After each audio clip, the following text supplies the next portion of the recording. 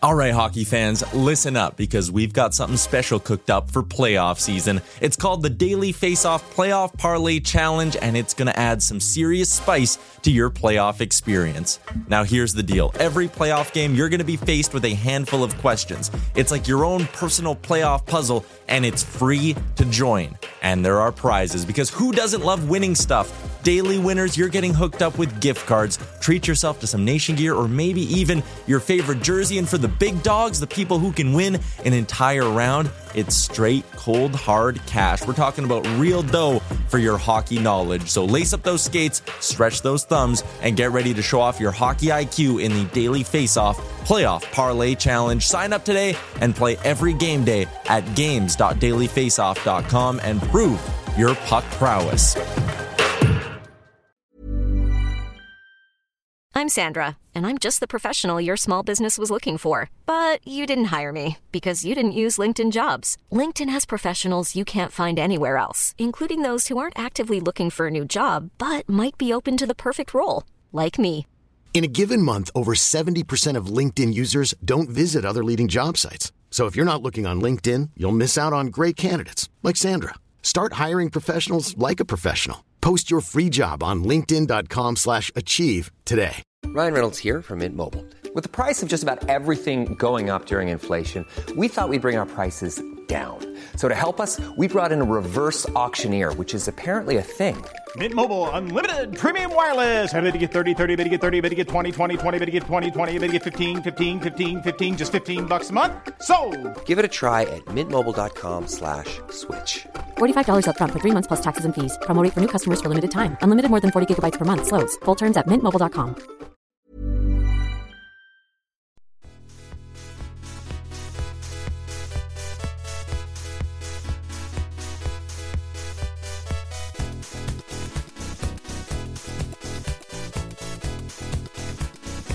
The Daily Face-Off podcast comes courtesy of the Nation Network. Here's your host, Brock Segan, with Dylan D. Berthium and Michael Beebs Bondy. Welcome, ladies and gentlemen, to Season 7, Episode 22 of the Daily Face-Off podcast. I am your host, Brock Segan. With me, as always, we got Dylan D. Berthium to my right, Michael Beebs Bondy to my left. D, how's it going, buddy? Looking comfortable as ever over there. Yeah, man. Happy to be here. Nice and cozy here in the garage in this minus 10 weather. But he's in full slouch. You wouldn't know it. It's warmer than it normally is. Yeah. It's not bad. I wore a Paul Stastny jersey in just after we talked about it last week, just to prove I had one. But we made it, Brock. I'm not half as comfy as D, but maybe we'll get there as the show goes on. You never know. Probably not. Good luck. I don't know if anyone's ever looked as comfortable as Dylan on a podcast, ever. All right. I don't think it's going to surprise anybody that we're going to open today's episode with a Swiss-born player. Yeah. Timo! Right after we talked about how much we love Team Switzerland last week. Do you think it's a coincidence at all? I think not. Not a chance. I don't know if there's ever been one single player that's been championed more on this podcast over the years than Timo Meier. And would you guys argue that? Like, is there somebody out there that you think, other than Jesper Bratt this season maybe, but like over the years, I don't think anyone's been championed quite as much as Timo. Nino Niederreiter had a close one, also Swiss for a while, but then also Swiss. But no, Timo's our guy. So when he scored 5, you know the boys were high five. He's basically like the third co-host. He's been a staple of the show since 2017. Can we call him friend of the show? Yeah. Yeah, friend of the show, Timo. Congrats on your 5. Collaborator. Yeah, of the show. Doing it on a Monday afternoon too. Just a huge FU to anyone that's playing against Timo. That would suck to watch that. That's like getting just rocked in fantasy football on Thursday night. I think maybe the best part of the whole thing is the fact that he only had 6 shots. Like 6 shots, 5 goals, shooting 83.3%. It's just insane. He's got the feel right now. He was literally like just turning around, spinning and firing from like 20 feet out and ripping it bar down. Absolutely. And it's not just, obviously 5 goals helps the case. But that gives him now 17 points in his last 11, including 9 goals. Again, 5 goals will do that to you. I saw some tweets like out there that he would basically be like the second leading scorer on some teams from that game alone, which is outrageous. But Timo Meier, even though he's missed 5 games already this season, is on pace for 44 goals, 55 assists, 99 points in 77 games this season. So kudos to him. Absolutely tremendous stuff, just scoring 5 goals. But the numbers overall are just outstanding. And then obviously the fact that the Sharks seem to be a lot better than people were giving them credit for. Timo has definitely paid off for fantasy owners so far. Topped last year's point total of 31, nearly at the 49 points he posted in 2020 in 70 games. His career high, 30 goals, 66 points total. He's approaching that very, very quickly. I think having a healthy and kind of back Erik Karlsson's helping him a lot here.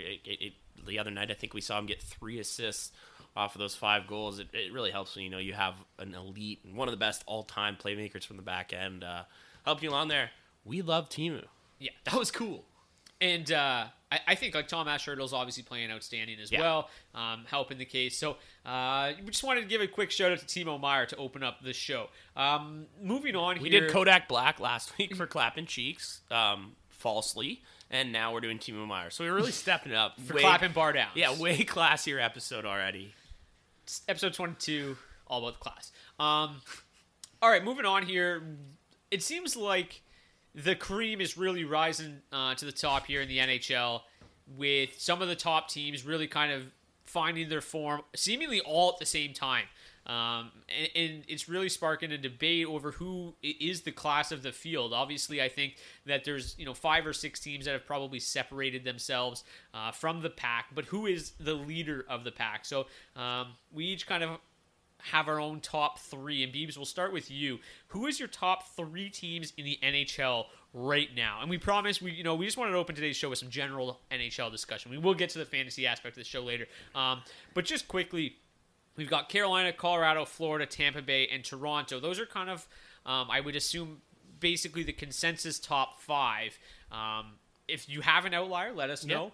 But who is your top 3 right now? Well, and I'd just like to start and say, as a journalist, I have to keep everything, just completely, I can't favor any side. So so this is just totally, just all from, this is just keeping it real. But Colorado first, duh. I mean, come on. Probably on pace for the most goals ever in a season. No, but being realistic, I do have Colorado at 1. That is strictly because I am a homer and I'm very biased. But on pace, your legitimate journalism days lasted about 38 seconds. Yeah, 38 seconds right there. Yeah, before I just let it all out and I lost all bias or all non-bias. But yeah, as mentioned, on pace to score the most goals in Avalanche history. This is it's just. You watch them out there. I mean, I don't have to tell people. It's like watching the other 2 teams we're going to choose. They just dominate basically everyone. The games they do lose, it's like odd bounces. I mean, we see it happen with basically all 5 teams, not even all 3 on here. I mean, even it's crazy. It's just they're all good. Such a different, and they're right there. But no, my number 2, I have Florida. They've won 8 of their last 10. This is another team that's just scoring in bunches, over 5 goals per game. What's not to like out there? And Bobrovsky's back. Love to see that. It'd be great if they could have a backup goalie who could get a save percentage over 890. Not pretty. So, maybe it's crazy that we're talking about Florida maybe having to make a trade at the deadline for a backup goalie because, I mean, Bob's health is always an issue in the long term. And that could easily take them out of this top 3 if he gets hurt. We've seen what Spencer Knight hasn't been great. Can't do lately. Another 5 spot last night. He is destroying me in fantasy, and I am torn on what to do with him. But 3rd, I have Tampa Bay. I mean, they're leading the league in points. They're also leading the league in games played. But it's Tampa Bay. They're a wagon. They've done all this without Kucherov pretty much. He's played, 10 games this year. They're at 41 deep. That means they get 41 more of Nikita.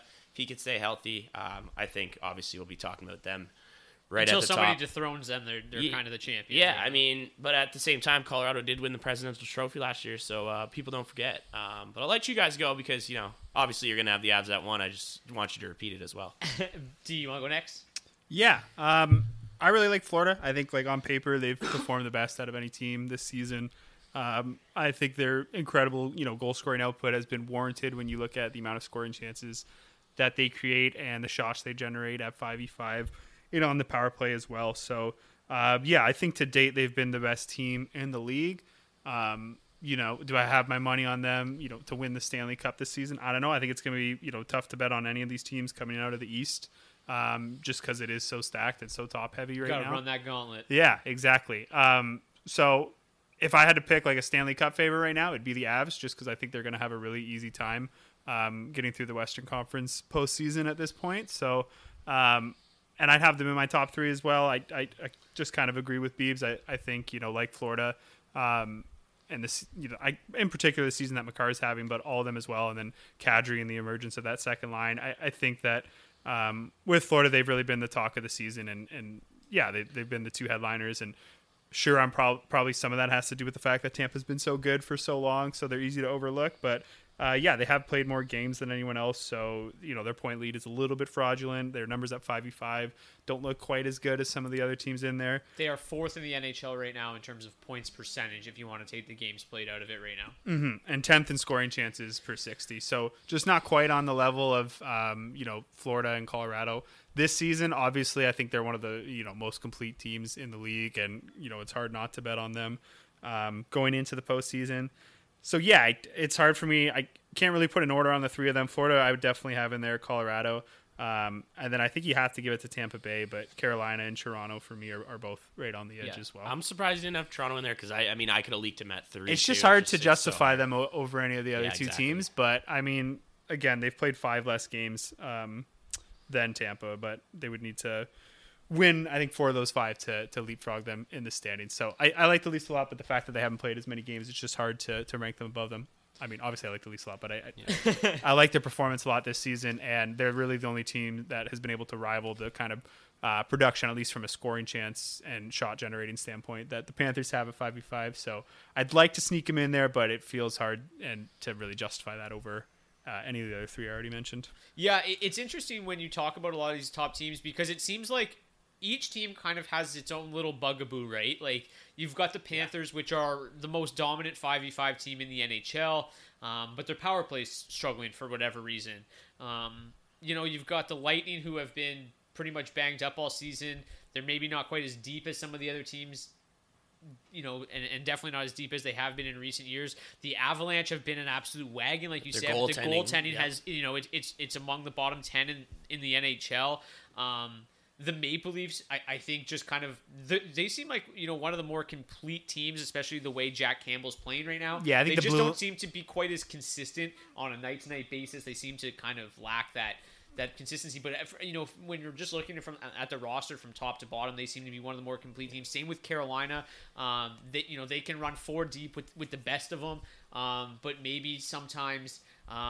The goaltending has been really, really solid throughout the season, but how much can you really trust Frederik Andersen, for the entirety of the season? I think they all kind of have their own question marks, which makes it all the more interesting. Yeah, and aside from Colorado, they all have a lot of, really good competition within their own division, let alone their own conference that they're going to have to battle out this year. Obviously, the Rangers are right up there in points as well, so... Yeah.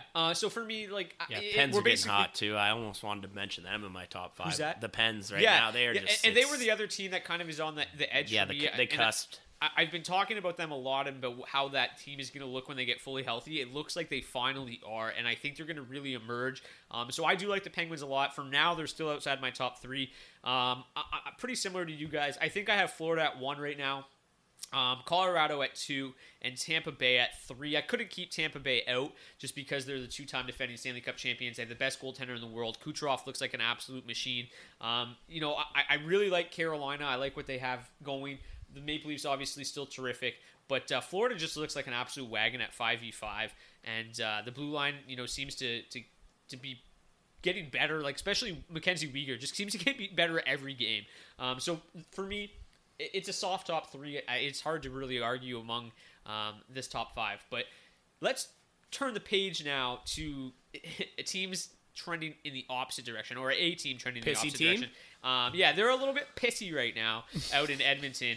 And the Oilers have lost 6 in a row, and 12 of their last 14 games, while averaging just 2.5 goals for per game and 4.0 goals against. I guess first and foremost has got to be just the lack of offense as of late. I mean, McDavid and Leon still seem to be getting their points.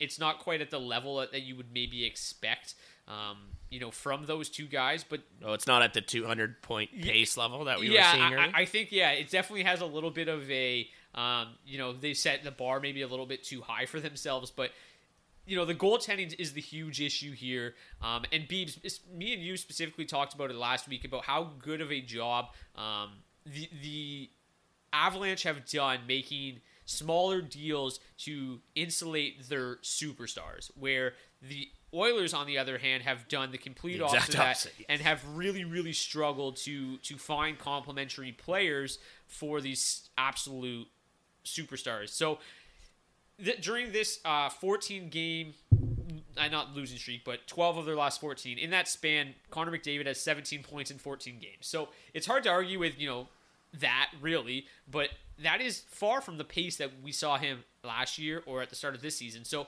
how much of this is they need more out of Connor and Leon? How much of this is Connor and Leon need more help? And how much of this is just their goaltending's fucking brutal? Oh, I think big time their goaltending's just fucking trash. Not to go too hard at them, but they suck complete ass. It's just it's embarrassing to watch, and I know you're on a beer league team and your goaltending's bad, and you just sit there and shake your head. I could not imagine being in a full stadium, being Connor, putting up over a point per game, and you got to turn around and watch Stuart Skinner let in 6.5 goals, or watch Mike Smith flop around and let in 7.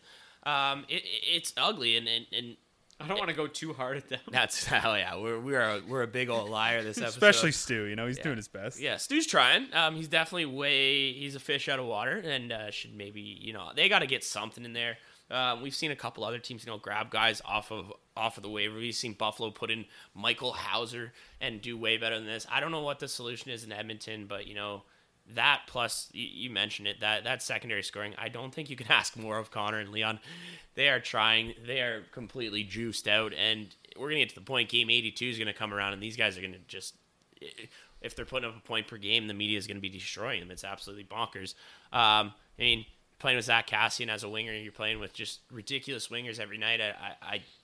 It's brutal. Maybe don't give Duncan Keith $4 or $5 million to start the year.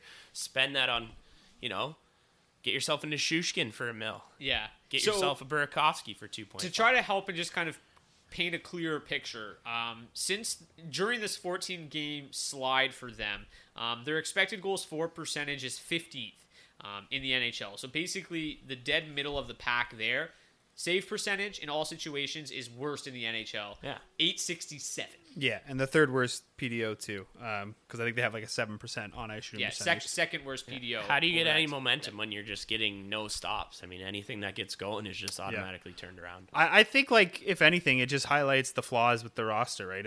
Head to toe. And, as you said, Brock, just, again, highlights the inability that they've had to, surround this team with any sort of secondary talent. Anything that, really has anyone who has come into that team and produced well, they're not doing it separately and it exclusively from McDavid or Draisaitl, right? Like when Nugent Hopkins was going off, he was paired with Draisaitl. When Yamamoto came in at the end of that one season, he was with Draisaitl. Like Kassian had a good spell, and again, it's because he was playing with McDavid. Neil, when he was hot last year or the year before, I can't remember, but again, playing with the big boys, right? They don't have anyone like Kadri coming in, for example, and driving a line on his own and finding their own level of production. So yeah, it's just the problem with how the team's built, that when these guys aren't playing out of their minds, that it's going to be really hard for them to win. And I think that compounded with the fact that they haven't been getting the goaltending at all lately, makes it really, really hard for them. But it's worth pointing out too that they really do need to be amazing for this team to be winning consistently, because even over this, I think it's the 2-12 is the last 14 games, right? That really tough stretch. Connor missed a game during that stretch. He's got 13 and 13. Leon's got 13 points in 14 games. So they've essentially been point per game players over this stretch, but they're not 1.5 per game players, and they're not, doing it basically on their own offensively, or not to the point where they're going to be single-handedly winning games, and then they're not getting the goaltending on top of it. It's almost like teams are making adjustments on them. Yeah, but I mean, mean, the Leafs would have gone through this a lot the last few years too, right? Like when the big guys, aren't performing, and if that's what happened in the postseason the last 2 or 3 seasons in a row, right? If Matthews goes cold or if Marner goes cold, and the second, Tavares isn't doing anything, there's just nothing to fall back on. So how funny is them just like even the reporters, but saying going cold is like a point per game or an over a point per game for Leon and McDavid. That's just crazy. And then I think you look at Tampa, and it's just a completely different story, right? Like especially before they lost. Gord in the expansion draft too, but they always had at the very least the best in the league exactly right. And obviously they had guys like Tyler Johnson, Palat, other guys that are just capable of moving up the lineup. Braden Point emerging as well has obviously been huge. But yeah, they've been able to find production exclusive of their big guys and separate from that, where the Oilers just absolutely have not at all. Like I can't remember. They could get like one diamond in the rough, like you but can't. It's nothing. Like if you try to think back the last 3 or 4 years of a guy who had done well on that team, not playing with McDavid or Tyrati in the preseason was the only thing that they had going for them. But again, he's playing with McDavid. Kari had like a week. So yeah, just to further that point, like their secondary scoring, and this is again just over that 14-game stretch. They have, outside of Nugent Hopkins, who's injured, but he played 9 of those games. But outside of that, Nugent Hopkins and Leon and Connor, they have 2 players over half a point per game. Jesse Puljujarvi has 8 and 12. Kyler Yamamoto has 7 and 14, right on half a point per game. After that, the bottom completely falls out. You got Warren Fogle, who's got 5 points in 14 games. Yeah. Colton Sevier is next at 4 points in 14 games. Cassian, 4 and 10. Ew. Hyman, no goals, 4 assists in 11. Ew. Like Brendan Perlini, Ryan McLeod, like there's no talent there. Yeah. No, you're not getting, and I mean, these other teams, like you said, they can stretch out other teams' Ds. They can help their superstars with these third lines, banging out other teams' top players, blah, blah, blah, being an issue, and they just don't have that. I mean, it's just crazy that Connor and Leon are doing what they're doing with literally no help. Yeah, like even, like, let's use Colorado for an example. Yeah. You've got McKinnon, that top line's loaded. They dominate every night. Then you've got Kadri on the second line, who is like leading the NHL in points, basically. Yeah. Do you and think then, other teams after that, you've got Nick Aube-Kubel. You've got Alex Newhook chipping in on a regular basis. JT Compher chipping in constantly. Yeah. And in Edmonton, there's zero secondary scoring. So to me, it is a clear... They're just not good enough. Yeah. Like, the goaltending, to be as bad as they have been for 2 months now, and no secondary score, you cannot win. And then... so many bad contracts, you too. You get Draisaitl in front of the media, and they're asking, like, how mad are you? Like, of course he's pissed off. Their goaltending has an 86 save percentage in the last 2 months. Like, he's got to be furious. I'm at a point per game, but our goaltender can't save 85% of the shots he faces. It's ridiculous. Not to mention that was the dumbest question I've heard since Dater asking McKinnon in last year's playoffs. Oh, Dater. Yeah, this the worst. Yeah. The funniest was that there's just there's been a really good fake Jim Matheson Twitter account going for a while now. Love that. And he just kept tweeting stuff, and then like real reporters like Steve Simmons and stuff were quote tweeting like defending Jim Matheson on a fake Jim Matheson account. It was just all of it was just so what a gong perfect. show. It was just so perfect. All the old journalists just getting exposed just for being just. But all right, we're going to move along here to the fantasy part of today's show, but I just want to quickly mention, we're not going to talk about them at length, but I just want to mention, at least just to kind of help me sleep at night, I have shit on the New York Islanders plenty this season. Yeah, and they seem to be getting back into it. We mentioned at the start of the season that they went on a really long 13-game road trip to start the season. They started the year 4-9-5, averaging just 1.9 goals for per game, 3.1 goals against per game. Since that stretch, they've since gone 8-3-1, 3.1 goals for per game, 2.3 goals against. We briefly talked about it last week. If there was maybe one team that could climb back into it in the East there, especially the Metropolitan Division, and it seems like potentially it is the Islanders. They seem to be clawing back. The other night they struggled a little bit against the Flyers, but Ilya Sorokin absolutely stood on his head. So if they can continue to get goaltending like that from Sorokin, I think he's the guy that is maybe a bit of a buy low candidate right now, just because he still seems to be sharing the crease with Varlamov, but he seems like a guy that could really end up getting an extended run because he's just outplaying Varlamov so drastically. So I just, I've given plenty of hate to the Islanders this year. I just wanted to make sure that I shed a little bit of light on their pretty impressive recent run. I think we're watching just a classic case of just a team that That like we know who this team is. We know their identity for the last 3 years. It's just coming around. Cold stretch at the beginning of the year. And people always talk about cold stretches at the beginning of the year because it's more noticeable. But now we're talking about the hot stretch. So here's your dues, Islanders. Just the complete opposite of what the Oilers were getting. Yes. Over that hot streak for the Islanders, and maybe this will speak to how unsustainable or potentially good Sorokin has been, but they lead the NHL in save percentage with a .943. So a lot of good goaltending. Really, really most of that coming from Ilya Sorokin. So he is definitely somebody to keep an eye on right now. All right. Waiver wire, we got a pretty expansive list here. A couple guys I just really want to shout out quickly because we don't need to talk about them at length. We've talked about them at length all season long, but their own percentages are too low for us where they are sitting currently right now. So the first one is going to be Kevin Fiala. He is 70% owned, but Fiala really seems to be picking up steam here for Minnesota.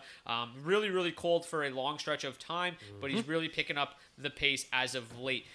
Since December 9th, so his last 10 games, he has 10 points, 6 goals, 4 assists over that stretch, averaging nearly 3 shots per game. Matthew Boldy is sticking with the Wild. He's on in that line. Him and Boldy seem to have found instant chemistry. So Kevin Fiala, left wing, right wing eligible, 70% owned. Carter Verhaeghe, we talked about him last week, 66% owned, center left wing. He's on the top line with Alexander Barkov. Really not much needs to be added about that. Another Minnesota Wild, Matt Zuccarello, continues to play on the top line with Hartman and Kaprizov. They've been dominant all season long. Strictly right wing eligible. He's 53% owned, still too low. And then our boy Jesper Bratt, 52% owned. Beebs, you kind of alluded to it last week. He saw his own percentage dip pretty drastically after he got added to the COVID-19 protocol list. It was around 70. Now it's at 52. It needs to definitely And be what much happened higher. when he came back? He came back tonight. He had 1 assist on the first goal. Classic Beautiful Jesper. assist. Classic Jesper. So Jesper continues to be outstanding. So classic. And definitely needs to be owned in much higher than, what is it, 52%? 52, yeah. Okay. We're going to talk about a bunch of forwards and some goalies, but we just watched the Coyotes Devils wrap up. So we might as well jump into this one really quickly because he's probably maybe the most questionable guy on this list, but he's been absolutely outstanding as of late. The Arizona Coyotes as a whole have been outstanding lately. They've played much better. Makes no sense. They beat the Leafs. Such a hard stretch. Carl Vejmelka stopped 45 of 46 shots. Call her Homolka. Mocha stopped. Tonight he stopped 35 of 36 in a huge win over the Devils. He has been on a red hot stretch. I'm not saying necessarily that this guy is a must own player. He plays for the Arizona Coyotes after all. A week ago they had 7 wins, but in cushy matchups, this is a guy where if you're desperate for goaltending help, can certainly be streamed. 1, because he's been playing lights out. 2, because you know the shot volume is going to be ridiculously high, and if he has a good night, he is going to give you a huge boost in save percentage or in saves. And even on his bad nights, he's facing so many shots that when he gives up 4, he's still got like a .920 save percentage. It's crazy this was just a throwaway by Nashville, but I think that might also stand as a nice little thing for him. I mean, if you're an ex-Nashville goalie, you just want to be paired to Nashville in any ways if you strap the pads on. That team produces. 25 years old, I think there's a reason why this is his first season in the NHL. Well, 1, he was across the border. Yeah, but, he played like 100 years in the Czech League. Yeah, but yeah, I mean, like you said, it's I think it's I'm not jumping at the wire. I think 14% makes sense. Like you said, spot start like tonight.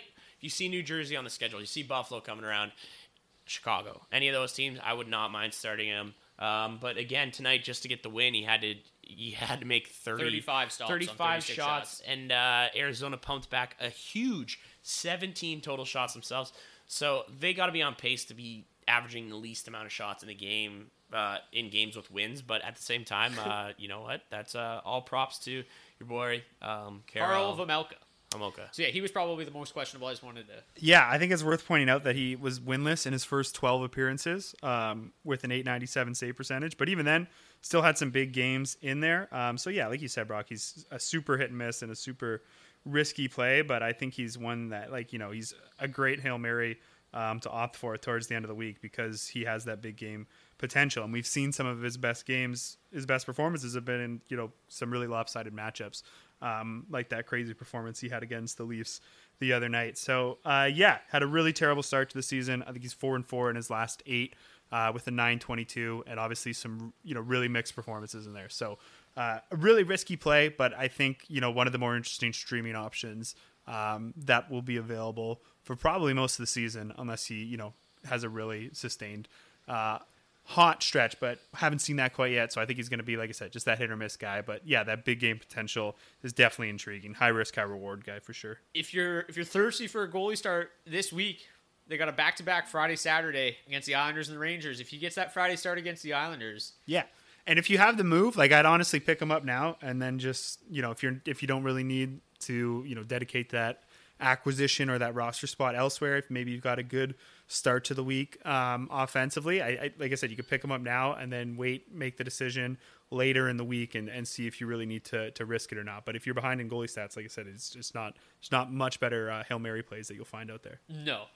Okay, now let's talk about some forwards. We'll get to the other goalies later, but I just saw 35-36, definitely worth a mention.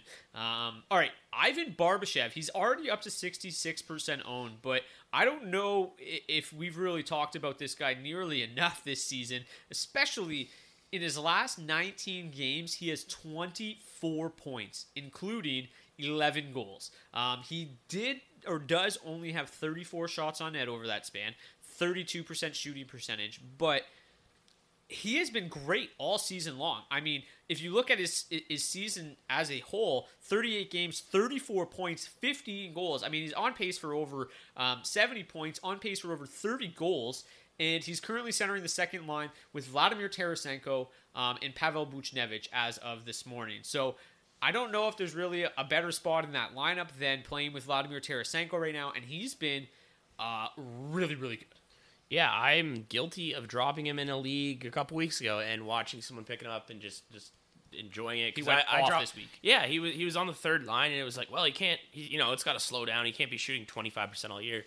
So he slowed it down, and he's now shooting 23.4, which is very good, like you said, on a line there at Tarasenko. But I think at 66%, I think that's legit. If we're talking about Kevin Fiala at only 70, I mean, who would you rather have right now? I personally rather have Barbashev just with a hot hand, but I think around that range makes absolute sense. But as you mentioned, 23.4%, that's got to slow down at some point. This guy's had 3 years in the show now. It's not like this is, like his first year. He's coming in, he's just hot. But at the same time, we're getting to that point in the year when we start saying if they got to slow down, he's still going to have a 17% shooting percentage if he even slows down just a little. Ex-Leaf, which is crazy. Yeah. I'll let you jump off of that one. Was he? Yeah, he was. He was drafted by St. Louis. He's been with St. Louis the whole time. Wait, I'm thinking of Barabanov. My bad. Yeah, totally different other player. B. Yeah, absolutely different player. This guy was drafted in the early second round in 2014. He had a 95-point campaign, 45 goals in his last QMJHL season. It's he's an interesting one because he's never got any sort of run in that top six before, and he's done really well, mostly centering their fourth line. Like he had back-to-back double-digit goal seasons in 2018-19 and 2019-20. Obviously, the shortened year last year didn't get it done, but 14 goals and then 11 goals, and again, playing pretty much exclusively on that fourth line. There are some real red flags here. He does not shoot the puck a lot at all. He's got 64 shots in 38 games. On-ice shooting percentage is 14.7%, so that is definitely going to come down. His personal shooting percentage is, 23%, which is super high, but he's got a career shooting percentage of 18.6. Again, he doesn't shoot that much, and he's been productive in a smaller role. General wisdom would probably say, unless this guy's an absolute snipe show that's just been buried on the fourth line for 5 years, the more exposure he gets, the more that career shooting percentage is going to drop. But either way, he's obviously a very opportunistic and very sharp shooter and a very accurate shooter. So I think 23%, it's not going to happen all year. But I think he can easily maintain somewhere between 15 and 16%, like a really, kind of elite personal shooting percentage in terms of what's borderline sustainable. So on that line too, he's going to get the first shot option. Yeah, not the first shot option. He will get a better shot option with, if Tarasenko's on the line, you got to always have an eye on him. Yeah. So I honestly don't know what to make of it, because I don't think the production at this rate is anywhere near sustainable, but he's also a guy that we've kind of been waiting to see get more run into the top six. Playing over 4 minutes more per game than he has at any point in his career. And he really had to earn it too, right? He started this year in the bottom six as well and worked his way up the lineup.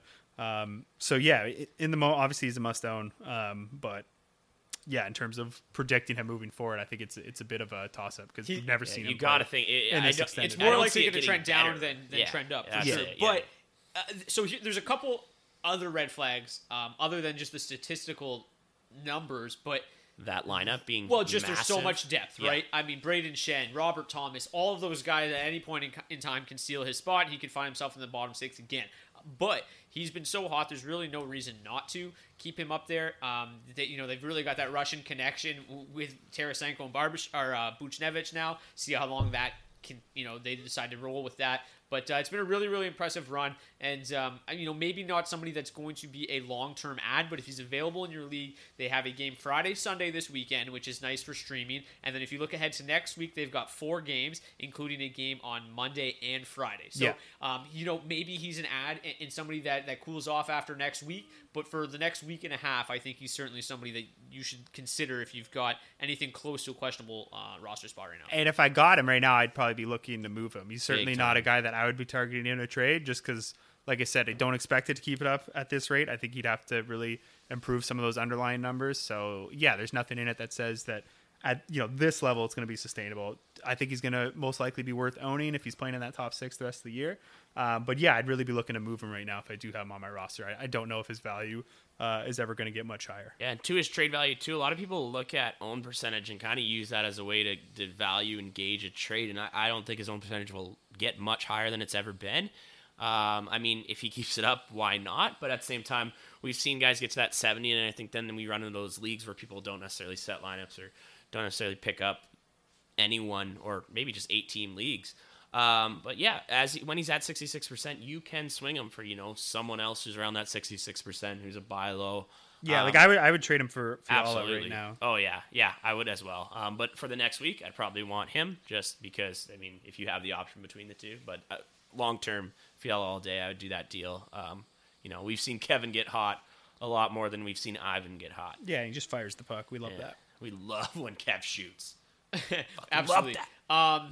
Okay, so last week we talked about, or mostly me, you guys kind of shot it down a little bit, Trevor Moore. Yeah. I talked about how, Trevor Moore has been outstanding because that second line for the Kings is just ridiculous. Philip Deneau has just really moved his game from Montreal to LA, and they are just one of the most dominant lines in hockey as a result. So we won't talk about Trevor Moore anymore, although I did need to bring him up because he's slowed down. He is 16% owned, and I do still think that he's worthwhile in deeper leagues. But Victor Arvidsson... Beebs picked him up for the record after giving you flack about I did. I picked him up because they had a nice schedule, and then you know what he did? He's got pointless in 2 games, He did nothing for 2 games, so he's back out there. It's actually Beebs' fault. Yeah. It's probably your fault, yeah. And one of those games was against the Lightning and I'm building a dynasty. Andre Vasilevsky. So, anyways, so we're not going to talk about Trevor Moore anymore. Thank God. Victor Arvidsson, though, is the other winger on that line. He's 42% owned. Left wing, right wing eligible. Obviously, if Trevor Moore is popping off, if Philip Deneau is popping off, Victor Arvidsson is as well. Since the turn of the calendar year to 2022, Victor Arvidsson has 3 goals, 10 points in 8 games. A guy that we know shoots the puck a ton, 24 shots over that span, shooting just 12.5%. Again, that line is averaging over 43 scoring chances, 4 per 60. They are dominant night in and night out. Specifically in matchups where they're not going up against absolute juggernauts like the Lightning, like when they're playing just anybody on the West Coast or some of those middle of the pack or lesser quality teams, they are having success on a nightly basis. So against the Avalanche tomorrow night, probably not a chance that they're a night that they're going to have a great evening. But Sunday in New Jersey, they're probably all going to pop off. So make sure Arvidsson, maybe Trevor Moore, maybe Philip Deneau is in your lineup on Sunday. And then looking forward to next week, they've got 4 games, also including a game Monday and Sunday. Arvidsson to me, always a guy we talk about a lot, and on a line that's dominating right now. Yeah, I think I know you mentioned him pretty much right off the hop this season, and we've kept going back from him because really nothing's changed, and I think he's just set up really nicely there. Obviously, you talked about how much or how big of a benefit Deneau has been. the numbers with Kopitar when he was playing with him in terms of scoring chances and high danger chances, not that far off either. So I think, like I said, he's in a really nice spot there that even if they do shuffle the lines a little bit, it's hard to imagine him not playing with either one of Danault and Kopitar. He's exclusively been with one of those two this season. And both of those guys are just going to afford him a lot of time in the offensive zone and give him as many chances as he needs to fire the puck, which he loves to do almost 4 times a game this season. So yeah, there's just a lot of reasons to like him. And he's had a productive season, 24 points in 33 games, and the underlying numbers suggest that it could even be better moving forward. So he's the one guy that really seems to, like, just as much as playing with good centers like Kopitar and Danault, he seems to be helping those lines just as much, because both Kopitar and Danault's 5v5 numbers do take a pretty significant dip when Arvidsson is not on that line. Well, it makes sense, like, because a lot of those numbers are derived around shooting attempts, right? And yes. and he just loves to shoot the puck. So productive at getting into shooting areas and actually getting decent opportunities to shoot the puck. So yeah. One thing that helps him too is LA's deep in a young sense, which I don't think necessarily you can trust an Alex Turcotte in your top 6 yet. You can't trust, Kurashev or Pari. There we go. Can't trust him in your top 6. You can trust Arvidsson up there. It's just it's a very strong potential bottom 6. But as far as the top 6 goes, this guy kind of has to be there to complete it all. He's shooting 8% on the year. That's ridiculous for Victor. At 11.1% career shooter, and that's across a lot of games. And shooting a very lengthy career. Yeah, shooting a ton of pucks in Nashville. So it's only going to get better for Victor. And I think when he does, I think those assist numbers are nice that we're seeing there. As much as his whole year as a total might not look super great, 15 assists from Victor Arvidsson is great, because that puck's going to start going into the net. On pace for 283 shots on the season, which would be by far and away his career high. We like that. Moving on, Travis Konecny. So Konecny is probably somebody that most people wouldn't be talking about I don't like it yet, because he's just starting to warm back up. But if we've learned anything from Travis Konecny, it's when Konecny gets hot, Konecny gets very hot. He has goals in back-to-back games. He's been relied upon heavily because this lineup is beat up. They've really put him in the most prominent role that you could be on that team. He's top power play unit, top line. He's got goals in back-to-back, as I mentioned. And then even just going back to the early parts of December, he has 12 points in 15 games. So those were his first 2 goals since November 18th. So I'm not necessarily saying rush to the wire for sure, but this is certainly a situation worth monitoring, because, as I mentioned, when this boy gets hot, he scores goals in bunches. So maybe this is a spot where you can kind of be early rather than late on Travis Konecny. And looking ahead to the rest of this week, the Flyers have a game tomorrow and a game Saturday. It's not necessarily the greatest streaming schedule, obviously, but against Columbus and Buffalo, so 2 teams not necessarily known for stopping pucks. I'm just going to need some more PP time from him. We were seeing close to 20 minutes in December, which was great. Love to see that, but now we're back to about the 15-minute mark, where we've been used to seeing Travis in his career, unfortunately. So personally, like you said, maybe I'm out. If you're in a deeper league, we are seeing this percentage go down, so maybe you can get in on him. I mean, 28% is kind of crazy for Travis Konecny, even still, filling that not very solid right wing hole. But yeah, no, I mean, like you said, if you want to take a risk now on him, go for it. Personally, though, gotta shut down Chatham. Hard pass on Travis Konecny. Yeah, I'm into it. I think for all the reasons you listed, Brock, he's getting all the run in that team, and the shot volume is back up. I know you could probably do this with every player's cold stretch and make it look like they're actually having a decent season, but Konecny obviously had that really terrible run through November. He had a 13-game stretch where he had just 2 points. And again, this is being really generous to Travis, but if you do take that run away and look at that nice start to the season he's had, and then that last, whatever it was, 13 games. Yeah, 13-game stretch that you alluded to, that's 20 points in 24 games. Again, if you want to turn a blind eye to that cold streak. And I don't mind doing that, because this is kind of what we've been expecting of Konecny the last few seasons, especially now that he is getting that little bit extra ice time. Yes, to Beebs' point, it could still be better.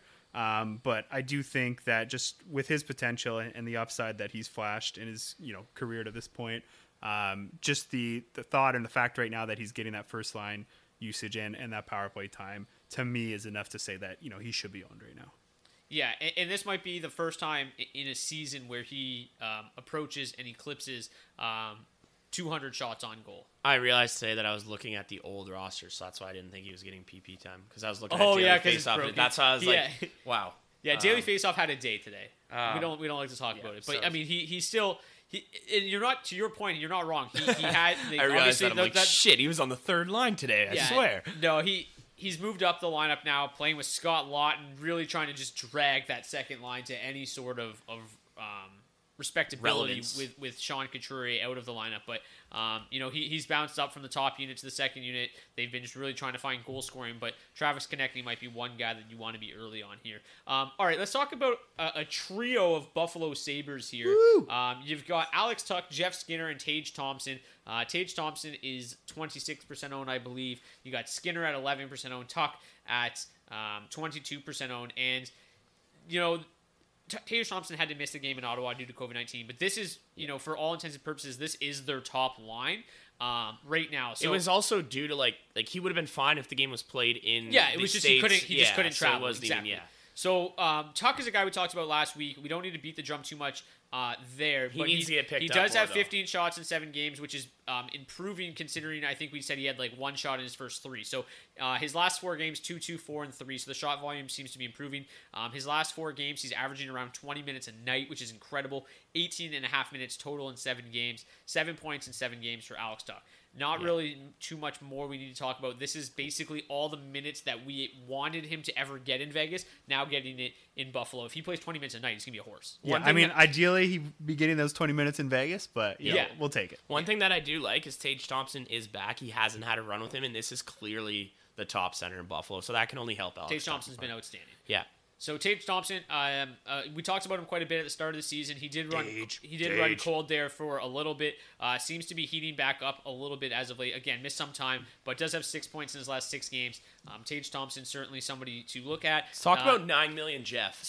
But hold on, Tage Thompson really quickly, just so also exciting. One of the top shooting options, if not the top shooting option on their top power play unit. You always love to see that. Jeff Skinner, I tweeted out the other day. It almost seems as if Jeff Skinner was misutilized in the bottom 6. With Cody Eakin in Buffalo a season ago. I don't know if that surprises anybody, but now all of a sudden, Jeff Skinner's in the top 6. He's playing 16, 17 minutes a night. He has 6 goals in his last 10. He has 8 points in his last 10. He has 3.3 shots per game over that span. Jeff Skinner seems to be back. Let me just drop some numbers for you here. Last 7 games, Alex Tuch, 2 goals, 5 assists. Last 7 games, Jeff Skinner, 5 goals, 2 assists. Playing pretty much attached to each other's hips. I don't think that's a coincidence whatsoever. It's actually crazy to think that this guy was a 40-goal goal scorer in 2018, 2019. Feels like it was probably about 7-8 years ago. I think he was gracing the cover of Chell at those points, which was just bonkers, making $9 million. Was he actually on the cover of Chell? He appeared. I don't know if it was like a split cover. I'll look into it. We'll figure it out. I could just be off today. But yeah, no, we're talking about, again, a guy to put up 40 in the NHL. You got to have something right going in your career. He did it, got close multiple seasons as well in Carolina.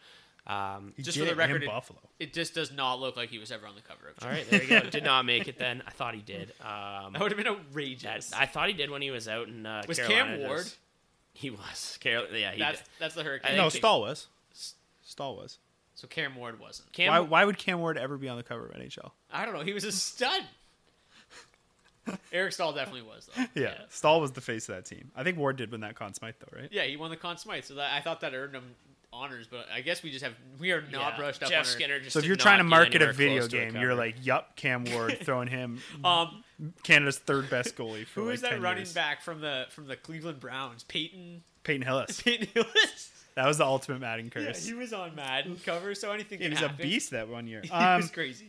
Yeah, I think Skinner's just a guy that when he's hot, you kind of just need to pick him up and respect the upside. Obviously, this could all fall apart within a week. Oh, yeah. Playing back Buffalo. To line 3. That's the biggest issue, right? It's just like that role is just far from concrete. But yeah, he scored 40 goals a couple years ago in Buffalo. Sure, Jack Eichel was there. Yeah. Whatever. 114 shots too. I mean, we're a podcast that often gets quite excited over shots, and that's on pace for almost 250 on a year. That's more than he had a season ago in 53 games. Well, yeah, because he was playing 8 minutes a night. 14 and a half. He's playing over 2 minutes a night more this season. But yeah, the shot volume is definitely a really nice return there. Shooting 12%. He's a career 10.8% shooter. So, I think it's a nice little story here for Buffalo. That top that top line looks like they can be pretty solid. Yeah, someone's got to score. We talk about it yeah. often, and he seems like he might be the guy right now. Victor Olofsson was the guy for a while, and now here. Also, it was definitely Stahl on the cover, not Jeff Skinner. Yes. Way bigger legend. All right, now we're going to get into some lower-owned options, some deeper league targets, and we'll kind of just pick through them here and name our favorites. But Max Comtois, left wing, right wing, eligible for the Ducks, 9% owned. I mainly included him on this list because, well, one, his production has actually been pretty solid since returning to the lineup, but he is playing on the wing with Trevor Zegras. While we were recording this podcast, the Anaheim Ducks hit the ice for warm-ups, suddenly decided that Trevor Zegras is a winger again, and moved him to Ryan Getzlaf's wing, and now Max Comtois is playing with Sam Steele, which is horrendous. Yeah. So if he is not playing with Trevor Zegras, Max Comtois, not worth it. But he does have 6 points. Sorry, my mistake here. Let me just recorrect this. Since he's returned to the lineup, 5 and 7. Since he's returned to the lineup, he has 5 points in 7 games, 2 goals, 3 assists. So playing with Jeff Skinner, Jesus Christ, playing with Trevor Zegras, he should be fine. Anywhere else in that lineup, though, it's really not worth it right now. Maybe if he ends up with Getzlaf, is fine. He just needs the minutes more than anything. Like, he was pretty impressive last year, 33 points in 55 games, playing 15 minutes a night, and he's been getting less than that this year for whatever reason. Like, he's a guy I feel like you would want to figure out exactly what you have in him, because it does seem like there could be some more upside there than what he's kind of shown in his brief career so far. Because last year was a really nice season for him. So hopefully he gets the minutes. But yeah, for now, maybe one that you just kind of file away for later. But super interesting guy in keeper leagues if you're having a tough year or if you got the open roster spot. Because it'd be interesting to see where he could be at in a couple of years if he really gets the full run of ice time. I think they wanted to, but the 1 point in 14 games to start the year kind of worked his way back down that lineup. But now we're seeing some guys go out, and this. Well, he like was you injured said, for a pretty long might be stretch. what we need. Yeah, I'm just thinking still 1 in 14 to start the year. That's like get you sent down to the AHL. Yeah, I'm just thinking 2 or 3 years down the line, like him and Zegras playing 18, 19 minutes a night. With Sonny on the side. Sonny's got to be there. Yeah, maybe. I feel like maybe Milano, Ricky Raquel like kind of has a bit of a throwback Get Ricky out of here. Sonny Milano and Trevor Zegras, if for whatever reason, when they're not together, Zegras struggles. Yeah, they got to be together. Well, because they can't do fun shit. Well, he can. It's you just got to also just like respect Max Comtois for just taking it on the chin after like Canada decided to turn on the poor kid. Yeah, but people don't forget. Like even doing the research today, I was like, remember that guy just doing dumb shit in the World Juniors and getting tons of penalties. Well, he missed that my problem. penalty shot. Yeah, he did that as it's well. It's not soccer, right? It's not a penalty. Like it's not like the pressure is like the only thing that you want your best shootout guy there. So that was my biggest issue. Yeah. With it. Oh, but the coach let him take it. The coach let him take it. Yeah. So just a child. Respect on him for stepping up and wanting to take it though. Yeah, absolutely. And I'll always respect Max Comtois for that, so deserves a shout out at 9% on. Craig Smith, another guy we talked about last week. I don't think we, again, need to beat the drum too much here, but he's still playing on the top line with Patrice Bergeron and Brad Marchand. Again, not many opportunities in the NHL where you're going to score more goals playing with those guys. But this guy's always been we've championed him on this podcast because of his shot volume in the past. He has 26 shots in his last 8 games, which is you just love to see that. I always get surprised when I pull up his hockey reference page and it's not Mike Fisher's headshot. Like they're just the very same. Similar. They're the same person. Same in hair, my mind. kind of ish. Yeah. Just not married to Carrie Underwood. Yeah, it's that a big, Craig wishes big he stipulation. Yeah. I feel like they should all just be married to country music stars. If you're in Nashville, just all Yeah. of them. Yeah. Why not? It's a natural fit. That's why Ellis had to leave. I'm creating rumors now. That's why he had to go to Philly. He wasn't married to a country star. They kicked him out. Got the boot. Is he married from a girl from here? He is. Yeah. Went to our high school. If anyone Never heard you say that. Yeah, never wondered. So yeah, Craig Smith. I don't think much needs to be said. The guy he should be more than 10. Though. Yeah, well, exactly. That's what we're talking about. He's only 9% always playing with Patrice Bergeron and Brad Marchand. Yeah, I'd start him every night of the week if he's on that line. Yeah, 100%. And I guess we could just as easily still throw Eric Howland in the mix. He's 5% owned. Same Actually, thing. He's playing with Pasternak and Hall. Craig Smith, 6 shots in last game, 5 shots a game before. 28 shots in his last 8 games. Yeah. It's ridiculous. It's incredible. And only 1 goal. So I mean, the pucks are going to go in. So we're talking about him kind of like pucks not going in. And it's going to start working, and it's looking nice. we thought maybe that breakup of the line wasn't going to be. Still kind of one of the focal points on their second power play unit as well. Like not a unit that sees a lot of run. But all right, Jason Zucker back in the lineup, scored 2 goals in his return to the lineup, playing 15 and a half minutes with Evgeny Malkin.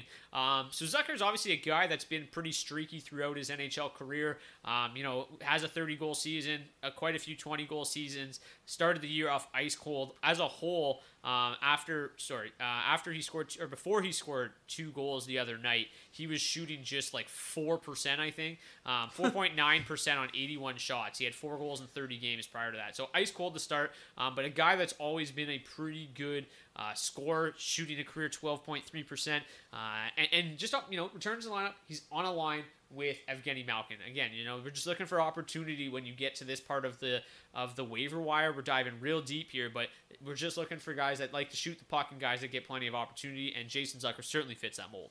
Yeah, 5%'s a little, I kind of feel bad for the guy. I mean, obviously you talked about it, slow start, been injured, but 5% for Jason Zucker, this has got to be like his career low. I mean, anyone attached to the hip of Malkin is nice, and we were talking about Kasperi Kapanen last week because he could be right there. So I think we also got to mention Jason Zucker, who shoots more than Kasperi Kapanen and is just a bigger Kasperi Kapanen. Yeah, I think you nailed it, Brock. You just don't find that kind of volume and a player, with getting that kind of opportunity that far down the waiver wire. So yeah, I think it should definitely be higher. Certainly not a must own, but it could be a really good spot start in standard leagues. And one more good game. He should be owned in deeper leagues, though. That's why it should be higher.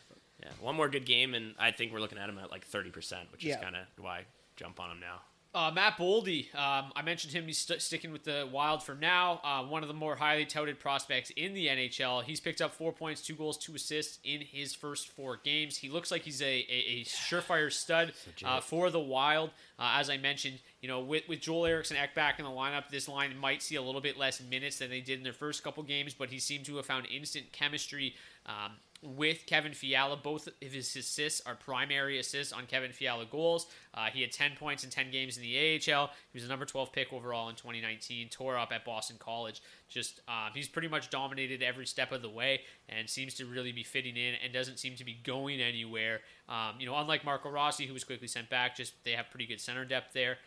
Boldy seems like a guy that could stick with the Wild for the time being at just 4% owned.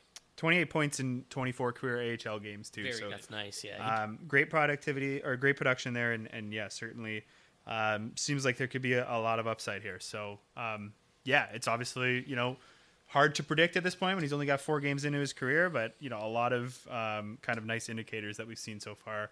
And yeah, probably worth the risk taking on at this point because again, it's hard to find that kind of upside where you kind of have a player with uncapped potential, on the wire. Because again, we don't really know how it's going to work out, and he's getting a lot of minutes off the hop. And hasn't even touched power play. It hasn't had a sniff. No, top power play unit though, and he's really been the guy that's going to come in and try to help fix this power play unit. It's going to be interesting to see what they do with those units with Eriksson Ek back, but Boldy, I think, is still going to be a central figure on the half wall for the Wild on that power play. He's been really, really important for them in his little 4-game stretch. If you watch them too, he absolutely takes over. He drives that line. It's kind of crazy. He wants that puck on his stick, and he's the guy bringing it in. Kind of setting shit up. You don't see that from kids who are 4 games deep. It's kind of wild and it's scary. And I think we're watching a kid who's very comfortable in the league, and I think that's only going to help him for fantasy wise. It is worth mentioning here. Sorry, I'm just trying to pick up their schedule. They've got 2 games against the Blackhawks on Friday and Saturday, so pretty nice streaming matchup there. Especially because one of those games you're going to expect Marc-Andre Fleury will not be between the pipes. And then next week they've got 3 games, including a Monday, Friday, Sunday. So real nice streaming week for Matt Boldy next week as well. I think it's a good time to get to him. And then Byron Bader, one of the better hockey prospect models out there, hockeyprospecting.com, absolutely loves Boldy. And I trust a lot of what Byron says. So if he's going to say that, Boldy is one of the top prospects in the NHL, I will buy into this early hot stretch. Speaking of top prospects, our last sword to talk about, just 2% owned, but is Cole Perfetti. We saw him play pretty well in the brief time he had at the World Juniors before they shut that shit down. He has 1 goal in 5 games for the Jets, but I think the most important part of this is that he's playing on the second line with Pierre-Luc Dubois and Kyle Connor. I think one could argue that this is actually their top line and pretty much has been for the season. Kyle Connor and Pierre-Luc Dubois have been outstanding for the Jets all season long. Now Nikolai Ehlers went down with an injury. He's expected to miss some time. Unclear just how much. Paul Stastny will return in his spot. But now that Ehlers is out and Stastny's back, there's no real issue, nobody really pushing Perfetti for that spot with Connor and Dubois. He looked really, really comfortable there yesterday. Also seeing some playing time on the second unit. So Cole Perfetti in Super Deep Leagues, we did mention him last week as somebody that you should probably pick up in keeper dynasty leagues. Pick him up now. 15 points in 17 games in the AHL, had 26 and 32 in the AHL last year. Again, 6 points in 2 games at the World Juniors. So really looks like a kid that's going to put up some points. Yeah, this is arguably one of the top scoring prospects that we've seen in the last 5 years in general. And it's just, 2%, I'm surprised that he hasn't jumped up just strictly off the name. Like you said, you can't really get a much better line than Dubois and Connor. And Dubois like a huge safety net just strictly off of his defensive play, which is only going to help Perfetti more, allow him to focus strictly on offense, that's all he has to worry about.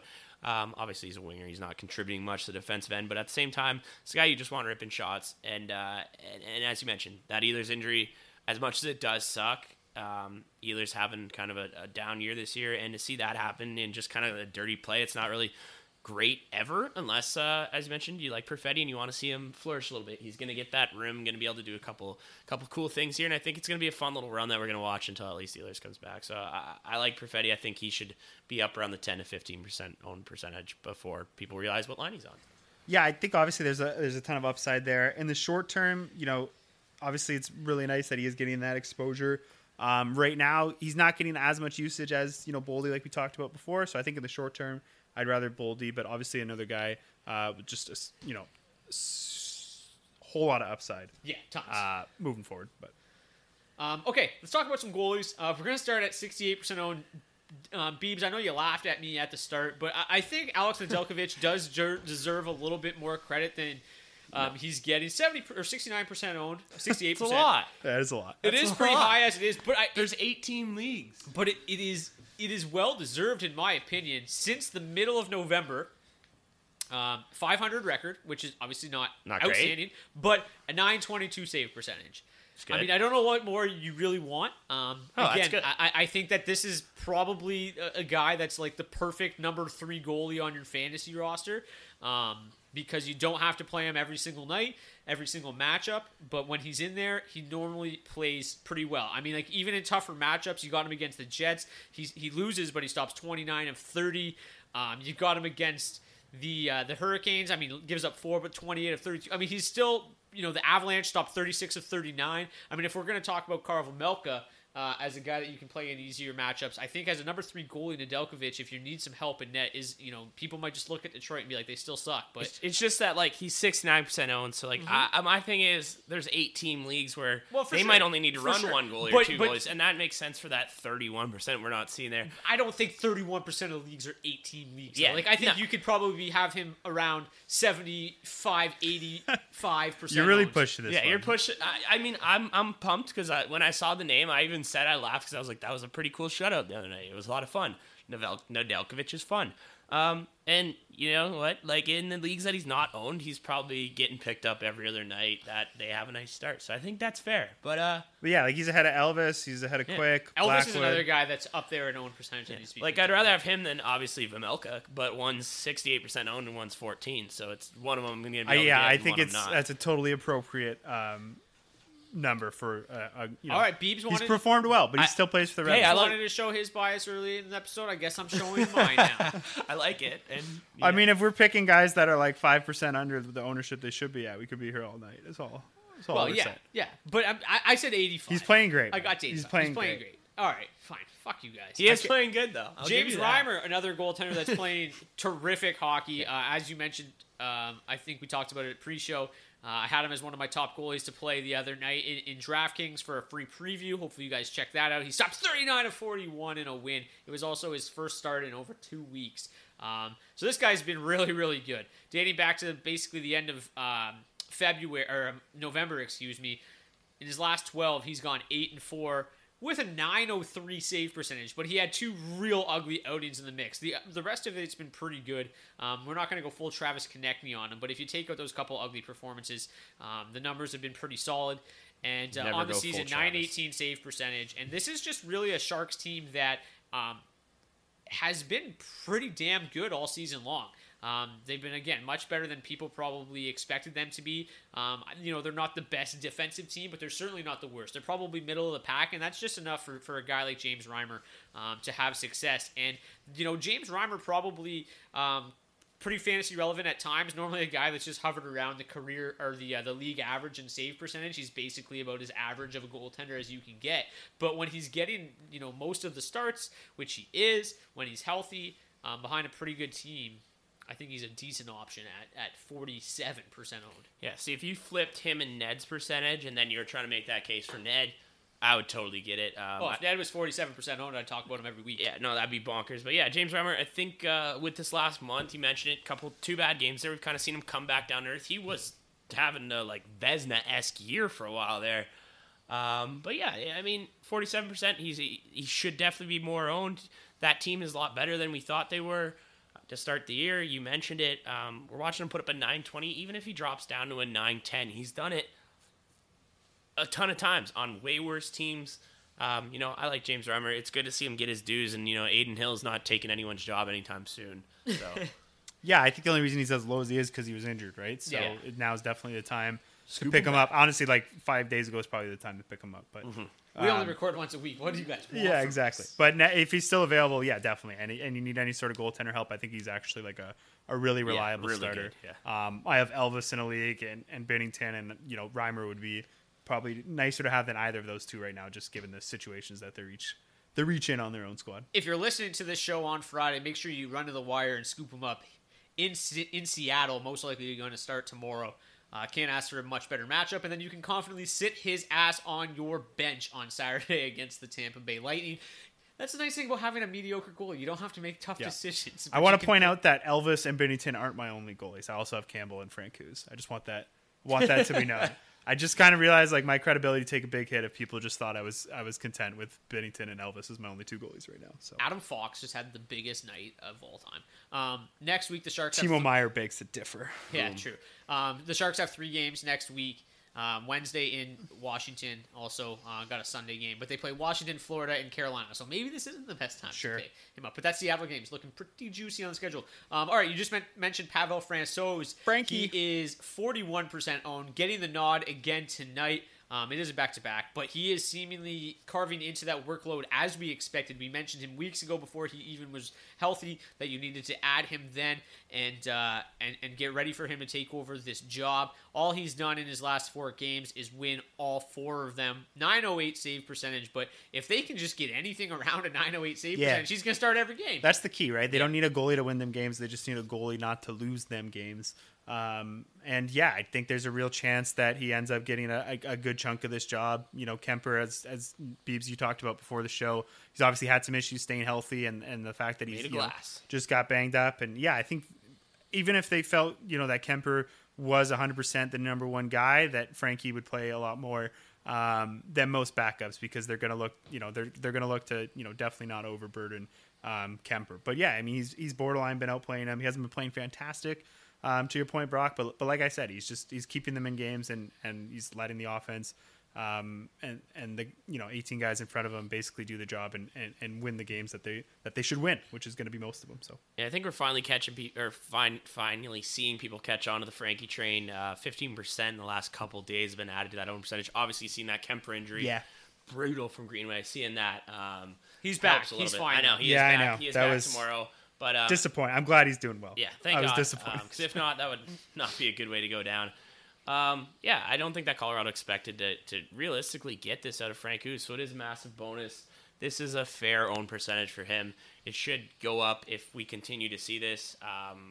We mentioned in most episodes, but Kemper really hasn't solidified that job there. Well, yeah, we mentioned that they've got basically a bottom 5 or bottom 10 save percentage as a whole, and Francouz is playing pretty well, so that shows what Kemper's doing. Yeah, I pop off every episode about this guy, so I don't want to get too crazy. Well, I think obviously too right on the season this year, 902 save percentage, but in 41 career starts, he has a 921 save percentage. Legitimately good goalie, and he's still coming back. Terrific in the KHL. He had a 950 in the KHL. Yeah, still coming back from 2 years off too. You got to imagine he's only 4 or 5 games deep. He's still not 9 games, including his 4 games that he played in Colorado the Colorado KHL team. So at the NHL level, he's still not 100%. We're gonna see a little bit better. I think the people who do have him this 41%, you're gonna be laughing for the rest of the year. He should be. He's so we talked about Nedeljkovic, we talked about Reimer, but Francouz is really the guy that needs to be owned in this territory. Yes. Ville Husso has played very, very well. D, we know that, you just said you own Jordan Binnington in the league, and you will know firsthand of the struggles that he's had. Sure. You should ask who owns Ville in that league. So I'm assuming Biebs owns Ville, who is currently on a 4-game winning streak. I guess 3 games. One of them was a relief appearance, but 4-0, hasn't lost in his last 4 appearances with a 939 save percentage.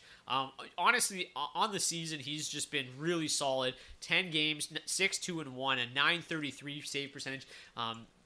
It's really kind of questionable, to say the least, that they just keep going back to Binnington, who has struggled for the most part, particularly of late. And he hasn't been terrible either, right? He hasn't been 5-6-1 in his last 12 with an 893 save percentage. Yeah. It's not great. Not when your other goalies put up a 930. And sorry, I was speaking for gradually for the whole season, a 908 with that poor stretch. The biggest issue has been the fact that Husso's just playing really, really well. But I mean, Binnington won them a cup, right? I think he's been really solid for them, and he they had a rough couple year and a half stretch there, I guess. And he was one of the few constants on that team. So I think they still have a lot of faith in him. And going into the postseason, if they had to pick right now, that's obviously the guy they'd want. But the more Husso plays, if he just continues to play at that level, like you said, it's going to be harder and harder to justify. But I think there's a real, obviously, comfort there, and they're pretty loyal to Binnington still at this point.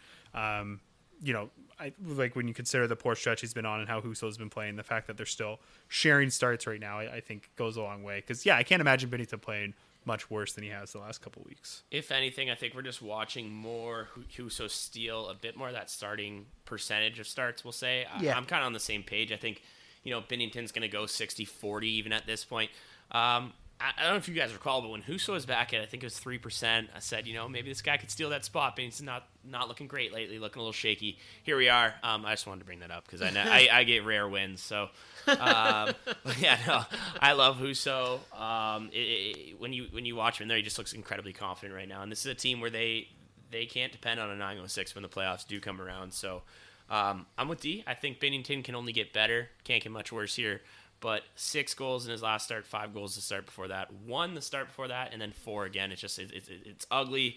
And when one guy's going up and the other's going down, you start to worry. You don't want this to, you don't want to see Binnington lose it too much here. But I think if you're a Binnington owner, don't panic. If you're a Husso owner, enjoy it and just kind of see where the ride goes. If you're a Binnington owner, try to grab Husso. Yeah, obviously. Absolutely. Yeah. The only reason I didn't is because I already have 4 on the roster. So if Binnington does lose, it doesn't really hurt me that much. Yeah, they're a good enough team. I mean, we're just talking. If we're talking about top 10 teams to start this show, they're in there. So I think anytime you can have a top 10 teams tandem, it's not really bad. Yeah, exactly. I just think it's a really important handcuff to have at this point because obviously if it keeps going the way it's going, it's just going to be more and more action for Husso. Getting scary for Jordan. It's interesting because to me, he was a guy that if he was starting, I would bet against the Blues at the start of the season. Yeah. After last year's 896. Well, 893 last year, but then even before that, in the AHL, 909 and 42 starts, 871 and 27 starts, 922 in his second year. So he wasn't really a guy that developed into what the Blues thought he was going to be until this year. He's really kind of taken that next step. Yeah, and I think that's probably goes into why they've been a little hesitant to kind of give him more run because, it's kind of been out of nowhere too. In fairness, too, he missed a very long stretch of time on the COVID-19 protocol list, so he could probably be closer to 14, 15 starts than he really is. I think that they're still probably trying to ease him back in, but I think that this could develop into a lot closer to a 50-50 split than most people, based on his 24% owned percentage, are expecting. champion. So that's going to do it for today's episode of the Daily Face-Off podcast. I'm your host. We got Brock Segan, we got Dylan D. Berthium, we got Michael B. Bondi. We thank you guys so much, as always, for tuning in. It was like, I don't know, hour 15 before you guys even got to hear the Bluestones. So I'm not going to take up too much more of your time. Enjoy the Bluestones. We got Dylan B. Berthium, Michael B. Bondi. See you guys back here next week. We didn't even talk about that Swiss national team or Olympic team. Oh, we will. We got plenty of time. Red Opera. Next week. Sven Ghetto. Olympic hockey preview next week. Coming at you. Peace. Broken down, so I walk the line. I dry my wounds and I ain't down. I'm out of money, I'm out of time. I fly low like a broken arrow. The time slows and my vision narrows. I'm out of money, I'm out of time. Sing your hearts out, sing it loud. Make me happy, make me proud. Black holes, solid ground. Black holes, solid ground. 1,000 voices, set them free. Because this silence is killing me.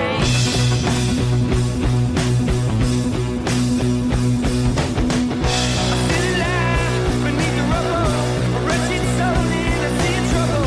I'm all alone, I'm all alone. Start the fire, set it out. A good intentions are wearing out. All alone, I'm all alone. Yeah. Sing your hearts out, sing it loud. Make me happy, make me proud. Black holes, solid ground. Black holes, solid ground. 1,000 voices set them free. Because your silence is killing me.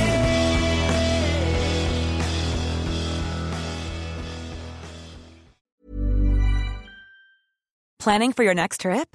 Elevate your travel style with Quince. Quince has all the jet-setting essentials you'll want for your next getaway, like European linen, premium luggage options, buttery soft Italian leather bags, and so much more.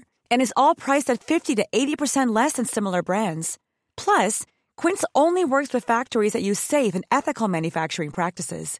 Pack your bags with high-quality essentials you'll be wearing for vacations to come with Quince. Go to quince.com/pack for free shipping and 365-day returns. Hold up. What was that? Boring. No flavor. That was as bad as those leftovers you ate all week. Keke Palmer here, and it's time to say hello to something fresh and guilt-free. Hello Fresh. Jazz up dinner with pecan-crusted chicken or garlic butter shrimp scampi. Now that's music to my mouth. Hello Fresh. Let's get this dinner party started. Discover all the delicious possibilities at hellofresh.com. When it comes to your finances, you think you've done it all. You've saved, you've researched, and you've invested all that you can. Now it's time to take those investments to the next level by using the brand behind every great investor, Yahoo Finance. As America's #1 finance destination, Yahoo Finance has everything you need, whether you're a seasoned trader or just dipping your toes into the market. Join the millions of investors who trust Yahoo Finance to guide them on their financial journey. For comprehensive financial news and analysis, visit yahoofinance.com, the #1 financial destination, yahoofinance.com. The secret to visibly firmer, summer-ready skin is here. Osea's #1 best-selling Undaria Algae Body Oil. Clinically proven to instantly improve skin elasticity and transform dull, dry skin to silky, soft, and unbelievably glowing. Rich yet never greasy, Undaria Algae Body Oil is formulated with sustainably sourced seaweed to help replenish the skin's moisture barrier, and 7 nourishing active botanical oils for results you can see and feel all over. The best part? Its signature scent. A blend of freshly squeezed grapefruit, cypress, and mango mandarin transports you to sun-kissed summer days. This all-natural scent is unforgettable. Everything Osea makes is clean, vegan, cruelty-free, and climate-neutral certified, so you never have to choose between your values and your best skin. Get healthy, glowing skin for summer with clean, vegan skincare from Osea.